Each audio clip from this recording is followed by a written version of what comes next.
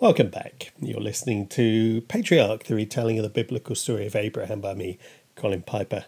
And I began the last episode by asking for your indulgence in case I'd over-egged a part of the story, which I love, the telling of how Rebecca is chosen as the bride for Isaac. But on reflection, I don't think I have over-egged it. I'm just telling what the Bible tells, and it just reveals more of the romantic heart of God. So we carry on this maybe not over action packed part of the story, but a beautiful one. Patriarch chapter 8 part 5. The servants cooked in outside ovens, directed by the women of the house, while the men lounged in anticipation. All was normal and well. Then the peace and subsequently the meal were ruined. Rebecca burst through the gate, accompanied by a whole crowd of friends. It wasn't that rare a thing for Rebecca to cause such consternation. She was an unusually strong-willed and spontaneous girl who also managed to secure far more freedom and attention than any of her peers. Quite simply, everyone liked her, and consequently, she got away with far more than she should have. And she knew it. Today, though, was different. Everyone could tell that. And one was quicker than the rest to gauge just how different things were. Rebecca's father, Bethuel, had died, and the leadership of the household had passed to the eldest son, Laban, with some help from his brother, who had also taken his father's name. Laban, although young, was worthy of the role. If Abraham could have seen him, he would have immediately recalled his brother and Laban's grandfather, Nahor. He was rational, pragmatic, and straightforward.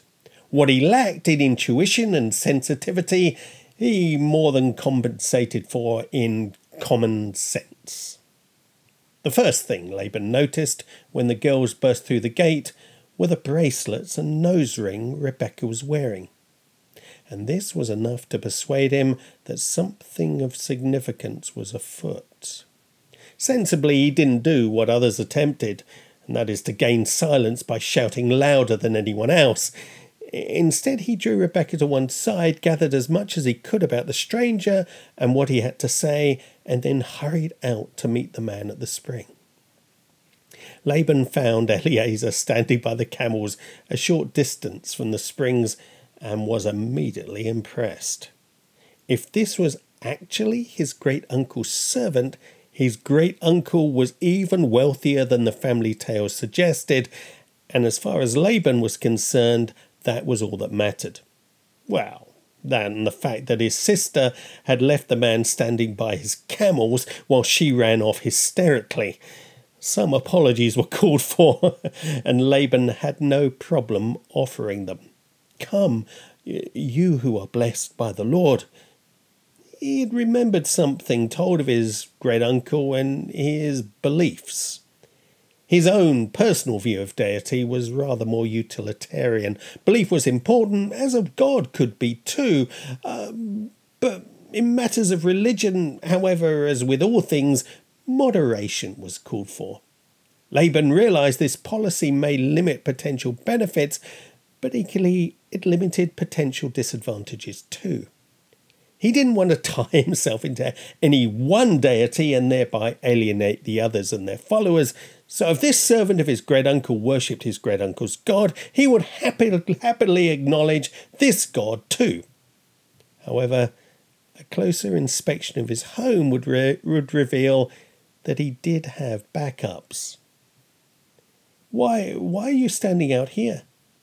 The look of concern, even shock, was obvious and almost sincere. The continued inspection and evaluation of the caravan was more subtle, but probably also more real.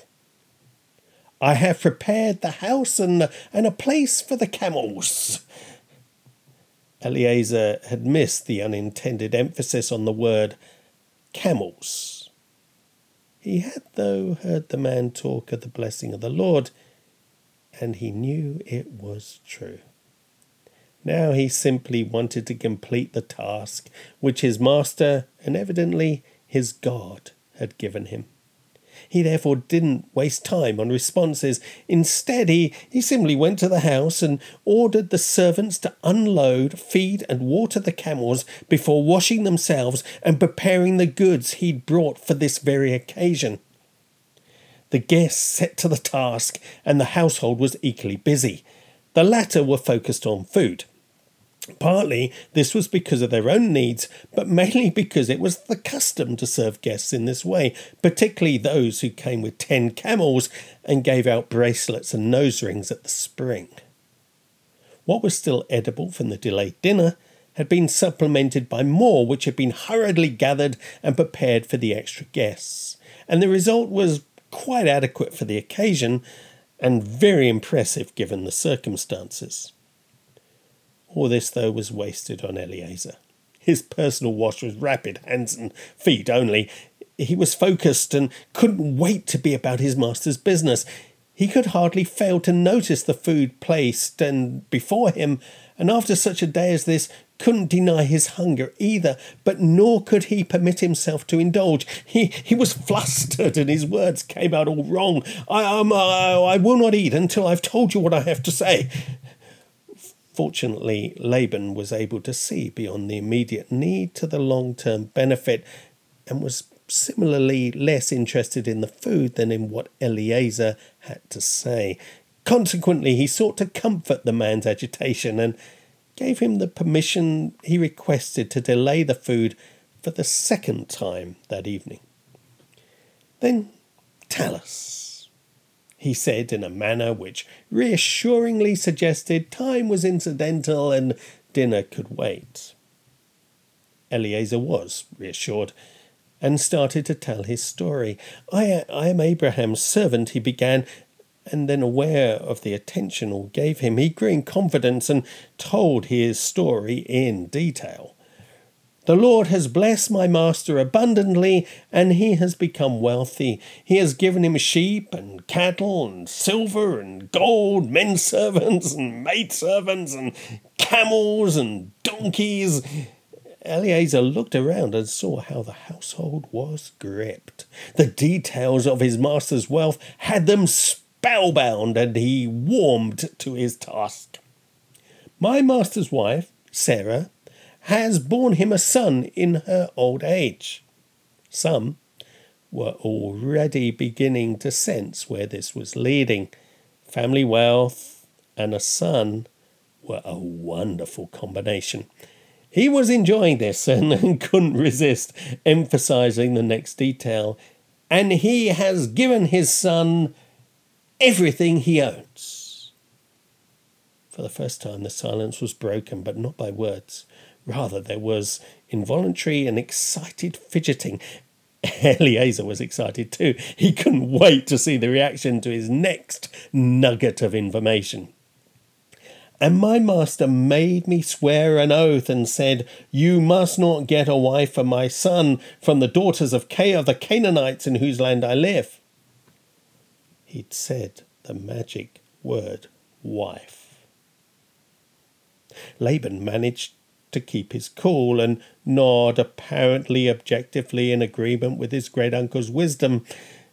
Eliezer, though, suspected things were hotting up a little beneath the cool exterior, and he wondered if the next sentence would be the telling one. "But go to my father's family and to my own clan and get a wife for my son." Laban's face broke. It only cracked a fraction to reveal on the one hand the most subtle of smiles, but on the other so much more. Others were not so reserved. Gasps and chatter broke the silence and attention, and Eliezer needed to pause while Laban restored order and invited him to continue. "Then I asked my mother, 'But what if the woman will not come back with me?'" It was now time to test the faith of the household. Eliezer had been impressed with the greeting Laban had offered him, but could recognize the difference between form and faith. He would now ask more of this family than mere form.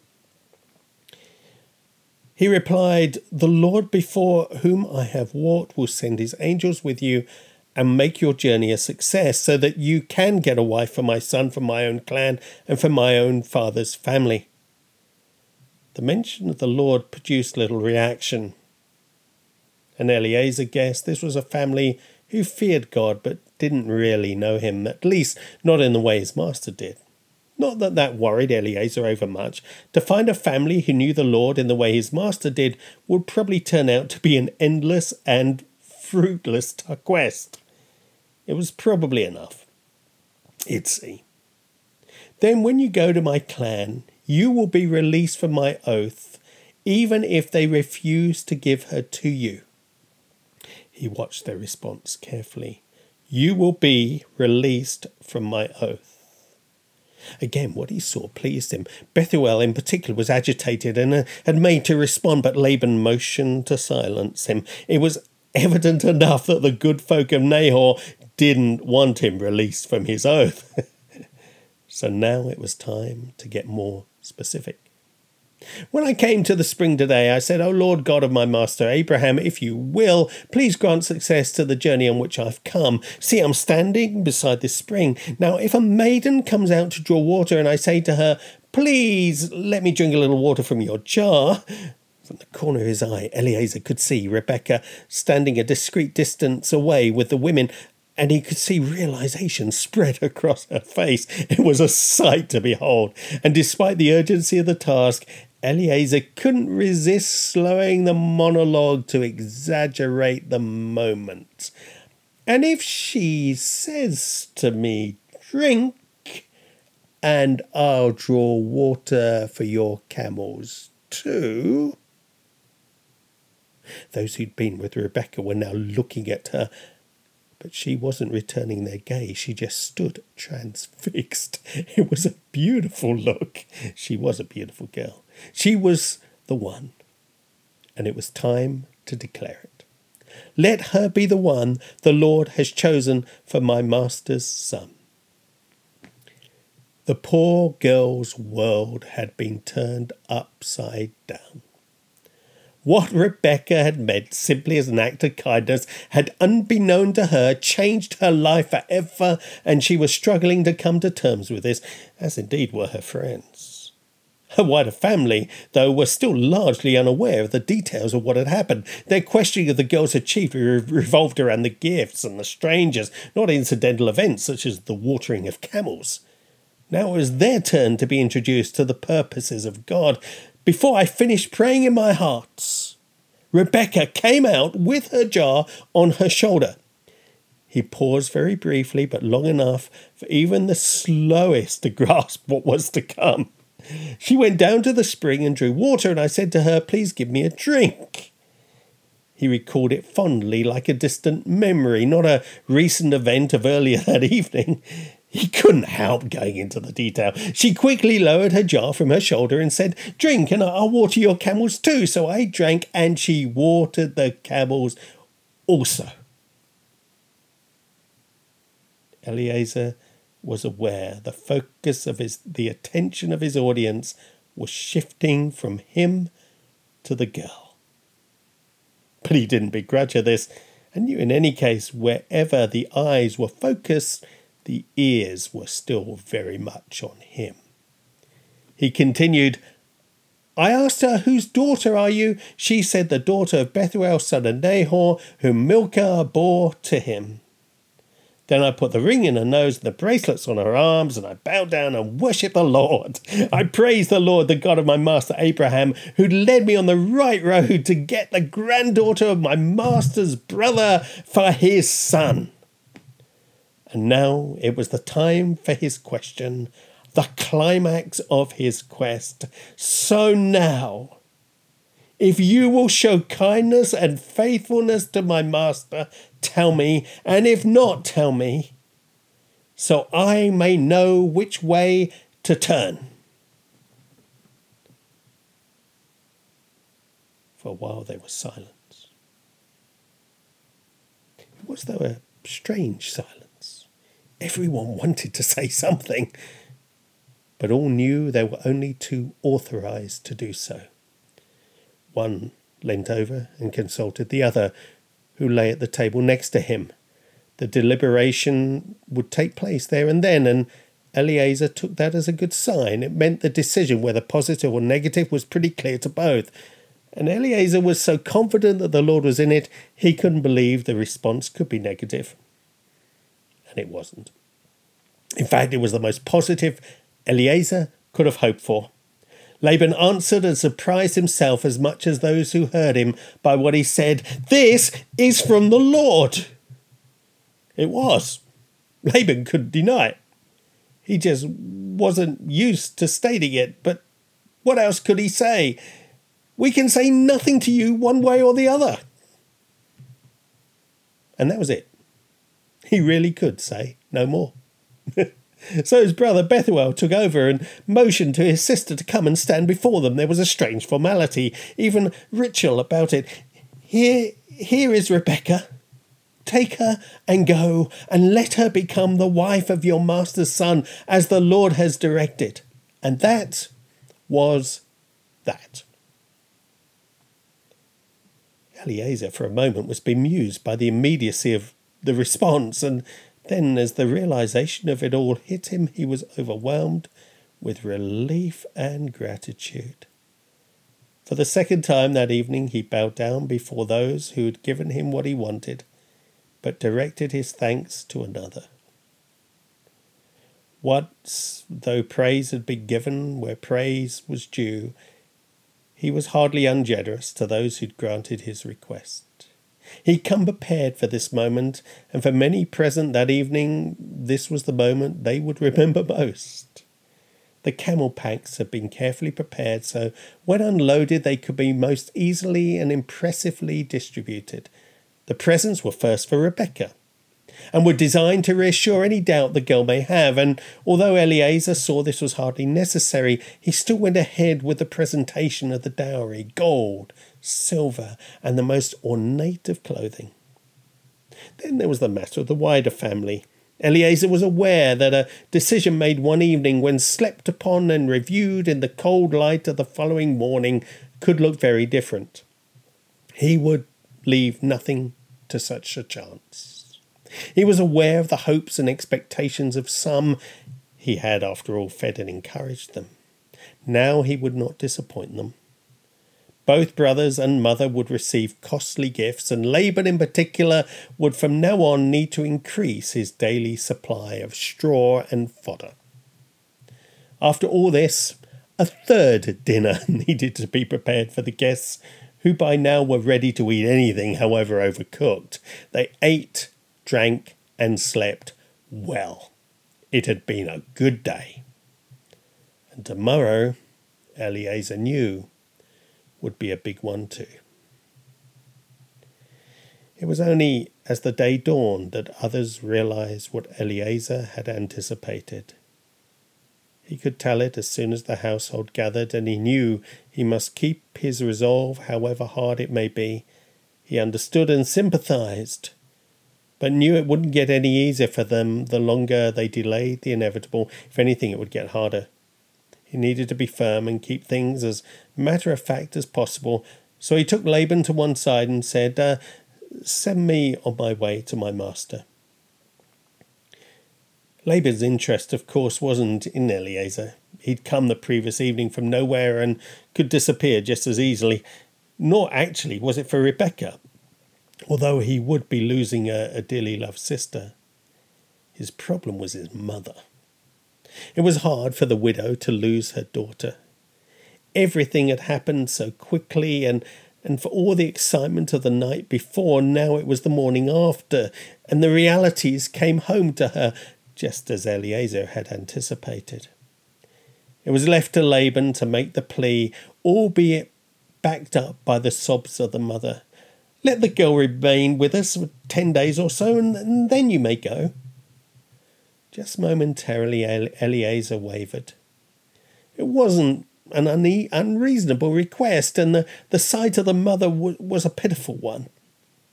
Then again, a short delay wouldn't make too much difference to him, and maybe it would be a help to her. but deep down he knew it wouldn't. Do not detain me now the Lord has granted success to my journey. Send me on my way so I may go to my master. He knew he must be appearing harsh.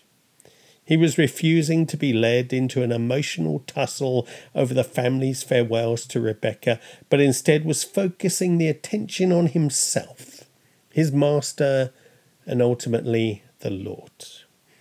Must have seemed cruel in many ways. But ultimately he was trying to be kind. He wanted to tell them so. He didn't like appearing so self-absorbed. But he couldn't. It wouldn't have helped, and in any case, events took a different and very unexpected course. Laban had conferred with his mother and now responded on her behalf as well as his. Let's call the girl and ask her about it. And before Eliezer could respond, they called her over and asked her, "Will you go with this man?"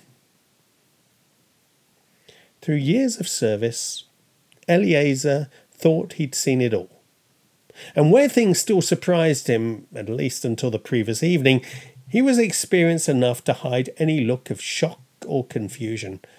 Right then, though, anyone who was looking would have detected the slightest reddening of his cheeks, twitchiness of his neck muscles, and flittering of his eyelids. It was all very slight, but a giveaway outward sign that once more, inwardly, Eliezer wasn't in control. Eliezer's lack of inward control was due in no small part to his loss of outward control. He just hadn't anticipated this course of events. Nor should he have done so. He just wasn't used to girls making decisions like this, not even about their own lives. For a moment he wondered what sort of woman he might be about to bring back to his master and what chaos she might cause there.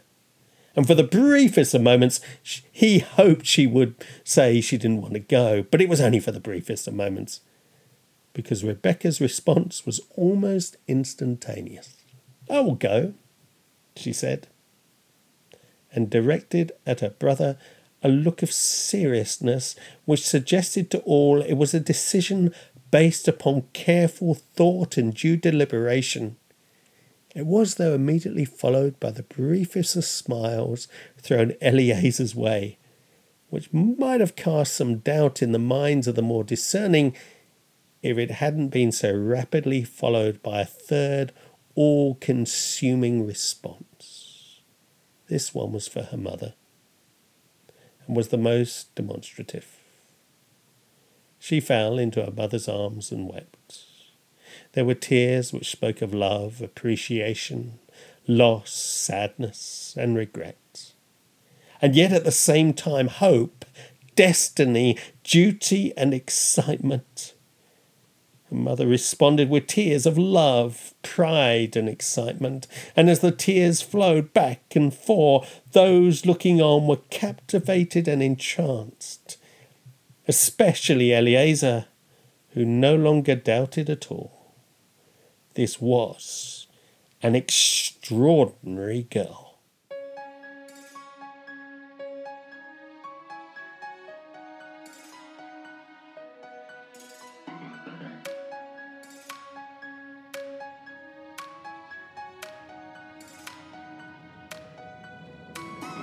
You're listening to the Patriarch Podcast. For more information, you can go to BibleNovels.com, where you can become a Patreon supporter to support Overseas Mission.